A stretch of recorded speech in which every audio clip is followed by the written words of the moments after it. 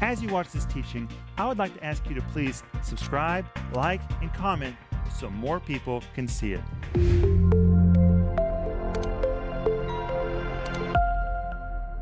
Welcome to Home Group. My name is Rick Renner, and we're so glad that you are with us today. And we're all here except Philip Renner. 4 of us. 1 of us is missing, but Philip is doing his ministry in the United States, and we're so glad that he is. But I want to say welcome to Joel, Paul, and Denise. Guys, here we are. Thank you, Rick. And Home Group, welcome. It's just such a privilege to come and be with you. It is. Hey, Paul. Hi, everybody. Thank you for inviting me to the home group tonight. I have missed a few weeks of home groups. I'm sorry for not being here. Please forgive me. Hey, Joel. And it is so good to be with you, my friends. And Paul, we're really glad you're with us also. Thank you, Joel. And hey, I want to say thank you for your emails, for your phone calls. So many people are responding to this series, and a lot of people are ordering this 10-part series. And if you haven't ordered yours, you should. It is the first time ever that I taught my book, which is by the same name. I've never taught this book. But chapter by chapter, we begin to look at how we can partner with the Holy Spirit. It is so powerful, and it comes with a study guide. I always say that because I like my study guides. I work really hard on my study guides, and right now this one's free. All you have to do is go to renner.org, and you can get your study guide right now online, and it's huge. You will be amazed. And guess what? I just saw that there is a Methodist church that is using this entire series for every one of their Wednesday night services right now. Praise God. I'm so glad. That's blessed my heart. I wrote to the guy that's leading it today and just said, thank you so much. You know, it would be great for you to use in a Bible study or in your church. And by the way, if you need prayer, we're a ministry that really believes in prayer. And so if you'll call us, send us an email, just reach out to us. And it's really true that the moment we hear from you, we begin to pray and we release our faith. You know, it's good to have somebody who knows how to pray in faith. It's not just enough to pray. You need to pray in faith. God responds to faith. And if you reach out to us, we'll pray in faith. And we believe God will really move in your life. So let us know how to pray for you. Joel? You know, Dad, I was thinking about faith not long ago. And you might have faith. I pray you do. Faith is so very important for us to have. But around us, here we have faith all around us. It's just awesome. But, you know, in your work area, wherever you work, people around you probably don't have faith. And whenever you call us and we connect and we believe together for God to do a miracle in your life, those miracles really do happen. We have testimonies and testimonies and testimonies of miracles that happen in people's lives. And I just want to say, if you don't have faith around you, please call us. We'll be happy to pray with you. Joel, that is marvelous. Well, tonight we're going to continue looking at the ministry of the Holy Spirit. And we've already seen that there are 10 major works that the Holy Spirit does in our life. And last week we looked at the first 5. Number 1, the Holy Spirit comforts us. We saw that in John 14, verse 16, and we really examined the word comfort, the Greek word parakletos, what it means. Number 2, in John 14, 17, we found the Holy Spirit indwells us, which means our heart is not a hotel. Our heart is a home. Number 3, in John 14, 26, we saw that one of the ministries of the Holy Spirit is to teach us. He really is a teacher. And then we saw, number 4, in John 14, 26, the Holy Spirit reminds us of everything Jesus did and everything Jesus said. Then we saw in John 15, 26, that the Holy Spirit testifies to us about Jesus, and He testifies through us to others about Jesus. But hey, there's more. And this week we're going to see number 6, the Holy Spirit convicts us of sin. That's in John 16, 9. Then in John 16, 10, next we're going to see the Holy Spirit convinces us of righteousness. Hallelujah. Number 8, in John 16, 13, we're going to see the Holy Spirit guides us. Then in John 16, 13, we're going to see the Holy Spirit reveals things to us. He is a revealer. And in John 16, 14, the Holy Spirit helps us to worship. Amen. But tonight, guys, we're going to focus on 2. The Holy Spirit convicts us of sin, and the Holy Spirit convinces us of righteousness. And I want us to go to the scripture in John 16, verse 8. You got your Bibles? Mm-hmm. And in John 16, verse 8, Jesus is meeting with his disciples in the upper room, and just to create the context, John 14, 15, 16, 17, even John 13, all of it is one event. Isn't that amazing? John 13, 14, 15, 16, 17, all of it one event. And all of it is taking place in the upper room, which was a room that belonged to the mother of John Mark. And John Mark's uncle was Barnabas. It was all in the family. And this was the house that Jesus came to all the time because they surrendered their house to Jesus. Jesus occupied their home. And that's what happens when you give your house to Jesus. He occupies your living room. Amen. But they were all gathered together. And Jesus said in John 16, verse 8, he's teaching the disciples his last teaching he will ever give them before the cross. And he says, when the Holy Spirit comes, he will reprove the world of sin. What does the world reprove mean? Well, I'm going to read you from my notes. Listen to this, guys. It means to expose, to convict, or I like this even better, to cross-examine for the purpose of conviction, as when convicting a lawbreaker in a court of law. It is the image of a lawyer who brings forth evidence that is indisputable and undeniable, so that the accused person's actions are irrefutably brought to light, and as a result, the offender is exposed and convicted. And in this case, it is describing the conviction of sinners, the wonderful convicting power of the Holy Spirit, when suddenly the Word of God becomes so razor sharp that it penetrates a sinner's soul until he feels as if he has been cross-examined on a witness stand, and finally the verdict has been announced, and he understands for the very first time, I'm a sinner. I am a sinner. And this is so supernatural. It can only be brought to pass by the work of the Holy Spirit. In fact, we're told in Ephesians 4, verses 18 and 19, that unbelievers are alienated from the life of God. That word alienated tells us they're hard-hearted, they're spiritually blind, they are past feeling. It's amazing to me that people can be in sin and they don't even feel bad about what they do. They're past feeling. That's exactly what the Bible says. They don't even feel anything wrong about what they're doing. And the Bible tells us in Ephesians 2, verse 1, it's because they're spiritually dead. Well, there's something else. When you come to 1 Corinthians 4, verse 4, it says about sinners that the God of this world has blinded the eyes of them that believe not, blinded them. Huh. The word blinded is the word tuflo. Listen to this. It doesn't just mean to blind. It is one who has been intentionally blinded by somebody else. And in fact, this word blinded describes a person who doesn't even have eyes. Well, how do you make a blind man see? If you're trying to share Christ with somebody that's lost, but they don't have eyes, they can't see. If they don't have ears, they can't hear. What gives them eyes? How do you make a blind man see? How do you help a person with no ears suddenly hear? And the answer is, the preaching of the gospel creates eyes to see. The preaching of the gospel creates ears to hear. And if there's no preaching of the gospel, they will remain blind and deaf. But when the gospel is preached, the glorious light of the gospel suddenly gives them eyes and ears, and the Holy Spirit goes to work, and suddenly that person sees what they have never seen before. I'm in sin. That's talking about me. Sin? Hell? Eternity? Never had that thought in their life, but suddenly something happens. So when we're talking about the convicting work of the Holy Spirit, it's actually an act of mercy, meaning it's actually an act of love. It may seem that when you talk about the Holy Spirit and you say that one of the things that He does is convict people of their sin, that may seem unloving.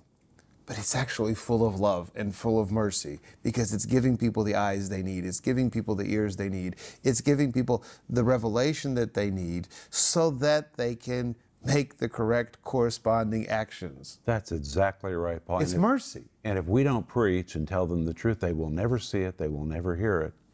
And one reason that it is so frustrating when you try to share Christ with people and they don't respond, it's like they're not interested. They don't have eyes. They don't have ears. But the more you share, that's when the Holy Spirit begins the work of creating the eyes. It's as miraculous as Jesus creating eyes in the head of somebody with no eyes. When the Holy Spirit begins to give a spiritually blind man eyes, it's when you begin to share the gospel. Joel? I have a question. A lot of people say, well, I don't need to preach the gospel. I just need to be an example of what a Christian is. That's wrong. So that means that's wrong. It's great to be an example, but it's the preaching of the gospel that creates the eyes and gives the ears. Wow. And people are so spiritually blind, they will never come to God unless there is a miraculous work of the Holy Spirit to bring them. That's why when we preach and evangelize, we need to work with the Holy Spirit. Jesus said in John 6:44, no man can come into the Father except the Spirit draw him. It is a divine moment. And when you read Ephesians 5, verse 14, it describes that moment when God speaks to the human spirit and says, awake, thou that sleepest, rise from the dead, and Christ shall give thee light. That's the moment when the human spirit is suddenly awakened to, it's a spiritual awakening, a recreation, but it's a result of the preaching of the gospel. And you know, Denise, it's amazing. When the Holy Spirit cross-examines you, you really know you're a sinner. Maybe it's not even a sinner. Maybe you've been doing something as a Christian that's wrong. And you've kind of tolerated it in your life, and then all of a sudden the Holy Spirit shows you, and you feel like you are just totally confronted. And you understand you're convicted like a person on a witness stand. Paul? Mom, you wanted to say something? Yeah, I did. I wanted to give a little testimony. I heard this testimony many years ago. Actually, this person is on our staff. And many years ago, she was just like a lost sinner. I mean, you know, doing things she shouldn't do, and drugs and other guys and all of this kind of lifestyle. And so she was invited to a meeting. This is an amazing testimony. And she went to the meeting because she thought the guy that asked her to the meeting was kind of cute, and that maybe, you know, she could have a date with him. And he was the one that was preaching. So she goes to the meeting. She's sitting there in the meeting. He says, if you'd like to come forward and receive Christ, just raise your hand. She's like, oh, he's inviting me to have a date with him. She raises her hand. She went forward not to repent. She wanted to be closer to him physically. So she gets down there. Now, something miraculous happened because now these people are standing there and everybody is supposed to say, Jesus is Lord. At that moment, now she's still wanting to, you know, make eye contact with, you know, the preacher. And when she was supposed to say, Jesus is Lord, she couldn't say it out of her mouth. Well, she didn't know what all that was about. She went out of the church service. She kind of understood that after that he really wasn't asking for a date. And she went out of the church service, and there was a miracle that was happening. And she saw this young boy that was in this, all this braces and everything, and his body was like convulsed, I would say. And she saw this young boy in the meeting. And out in the parking lot, the Holy Ghost touched that boy. Somebody prayed for that boy, and people started screaming and yelling because it was such a miracle. And that little boy, they were taking that braces off of him, and his arms were acting completely normal. And our friend, she saw it and was completely convicted of her sin, and she received Christ right at that moment. And it was the miraculous. But honey, she was so deep in sin Yeah. and was hard-hearted, blind. I mean, she did Just not. like you said, eyes gone But out in of that her head. moment, the Holy Spirit gave her eyes. He gave her eyes. It is really miraculous. But we have to move on because the Holy Spirit's next job is to convince us of righteousness. That is what Jesus said in John 16, verse 10, and the word, actually the King James Version says he will reprove the world of righteousness. The word reprove, it's the same Greek word, which means, here it is again, to expose, convict, or to cross-examine for the purpose of conviction, as when convicting a lawbreaker in a court of law. But in this time, in regard to righteousness, it's used in a positive sense. And rather than convicting somebody of sin, it means to convince somebody of something. It is the picture of a lawyer who works diligently to convince people of a new way of thinking or a new way of seeing things. In this case, the lawyer isn't trying to convict someone of a crime. He's working to convince something of something they need to see.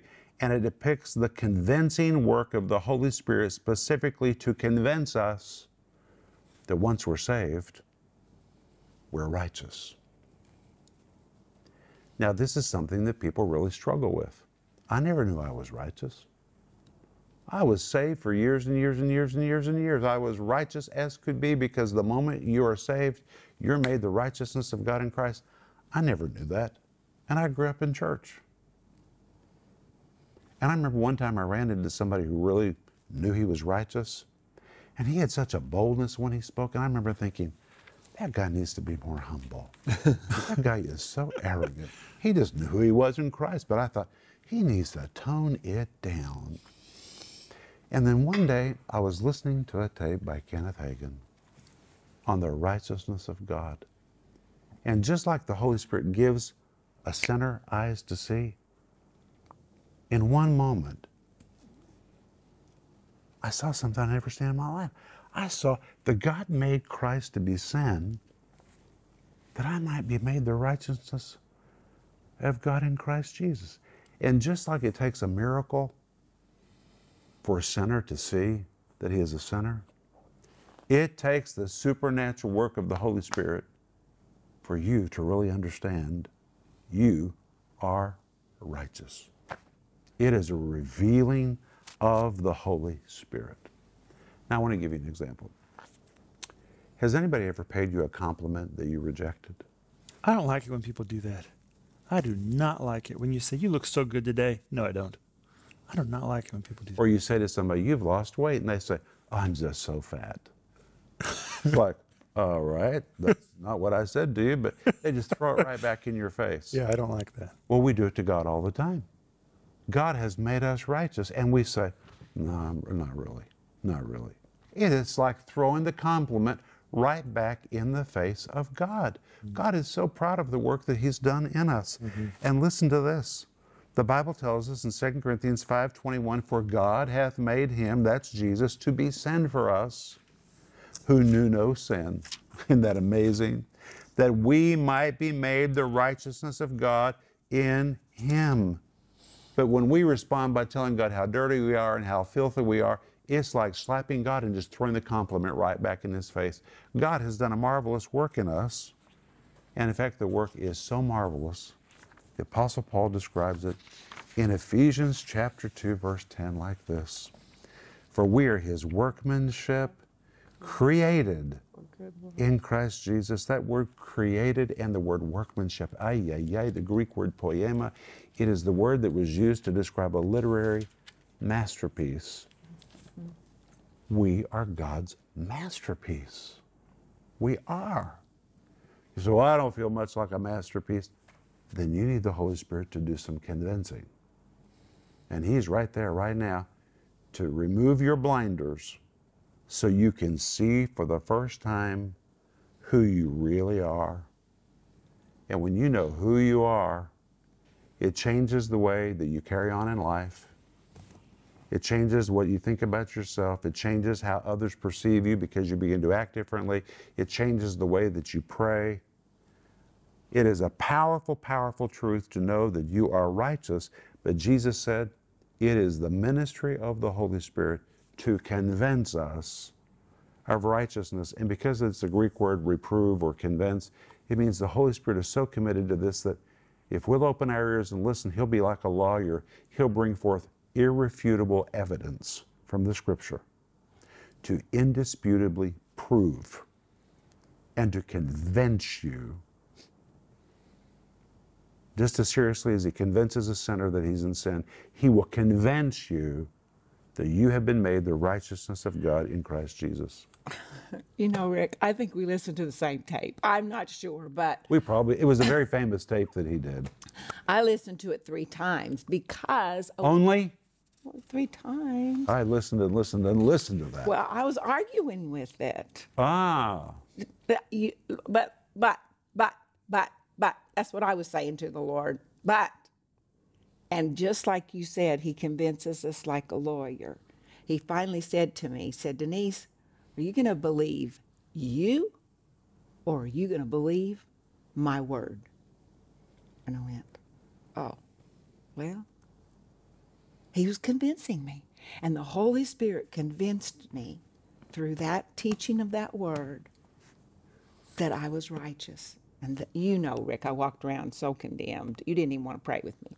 And because my prayers were so mealy-mouthed. But when the Holy Spirit showed me I was righteous, that I was accepted, that I was as righteous as I was ever going to be in front of him, that I was loved as ever I was ever going to be, that it was done through the blood of Jesus. And there's such a rest in that. Oh my gosh, it changed my life.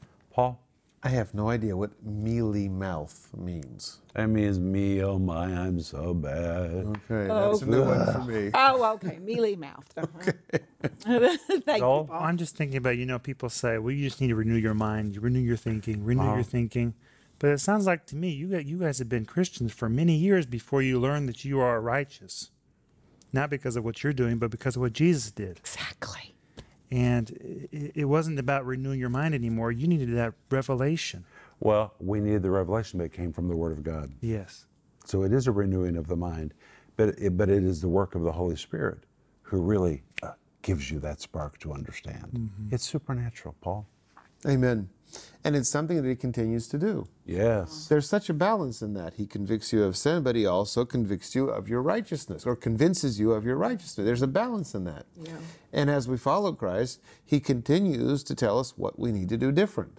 And we just keep following and we keep following him, and he continues to teach us. Mm-hmm. So it's a process that will never end, and I hope it doesn't end for you either. Joel? In Hebrews, there's a chapter where it talks about the hall of faith or the hall, Chapter 11. It talks about righteous people. And when you read that list, you start thinking to yourself, well, if he's righteous, that's pretty amazing. And it really just tells me that it's not what we do. It's what Jesus did. And that's what my translation says in John chapter 16, verse 10. Jesus is saying, righteousness is available because I go to the Father. And I like that translation. It's a gift. Righteousness, actually in Romans chapter 5, it is called the gift of righteousness. But guys, we're out of time. This has really been good, but I just have to say one more thing. The Holy Spirit has been sent to help us. And just like he convinces sinners of sin, as you walk in the Lord, if you have things that are wrong in your life, he'll continue to give you eyes to see that you're doing something you shouldn't be doing. You may not even realize it's wrong. Maybe it's an attitude. Maybe it's something that you're thinking. And the Holy Spirit will suddenly let you see, wow, I don't need to do that. Or the Holy Spirit will show you you're the righteousness of God in Christ Jesus. This is the convicting and convincing ministry of the Holy Spirit. Isn't it amazing? I love it. But hey, we're just getting started. When we come back tomorrow night, we're going to see the next thing that the Holy Spirit does for us. But please be sure to order the whole series called The Holy Spirit and You and get the study guide. It's free. Just go to renner.org to download it right now. And if we can pray for you, let us know how to pray. We want to pray for you. But I am so excited to get back here tomorrow night and talk about the next ministry of the Holy Spirit to us. But sleep well. Claim Psalm 4, verse 8, which says, I will lay down in peace and sleep, and the Lord will keep me safely. We'll see you tomorrow. Bye-bye. If that teaching helped you, would you please subscribe, like, and comment so more people can see it?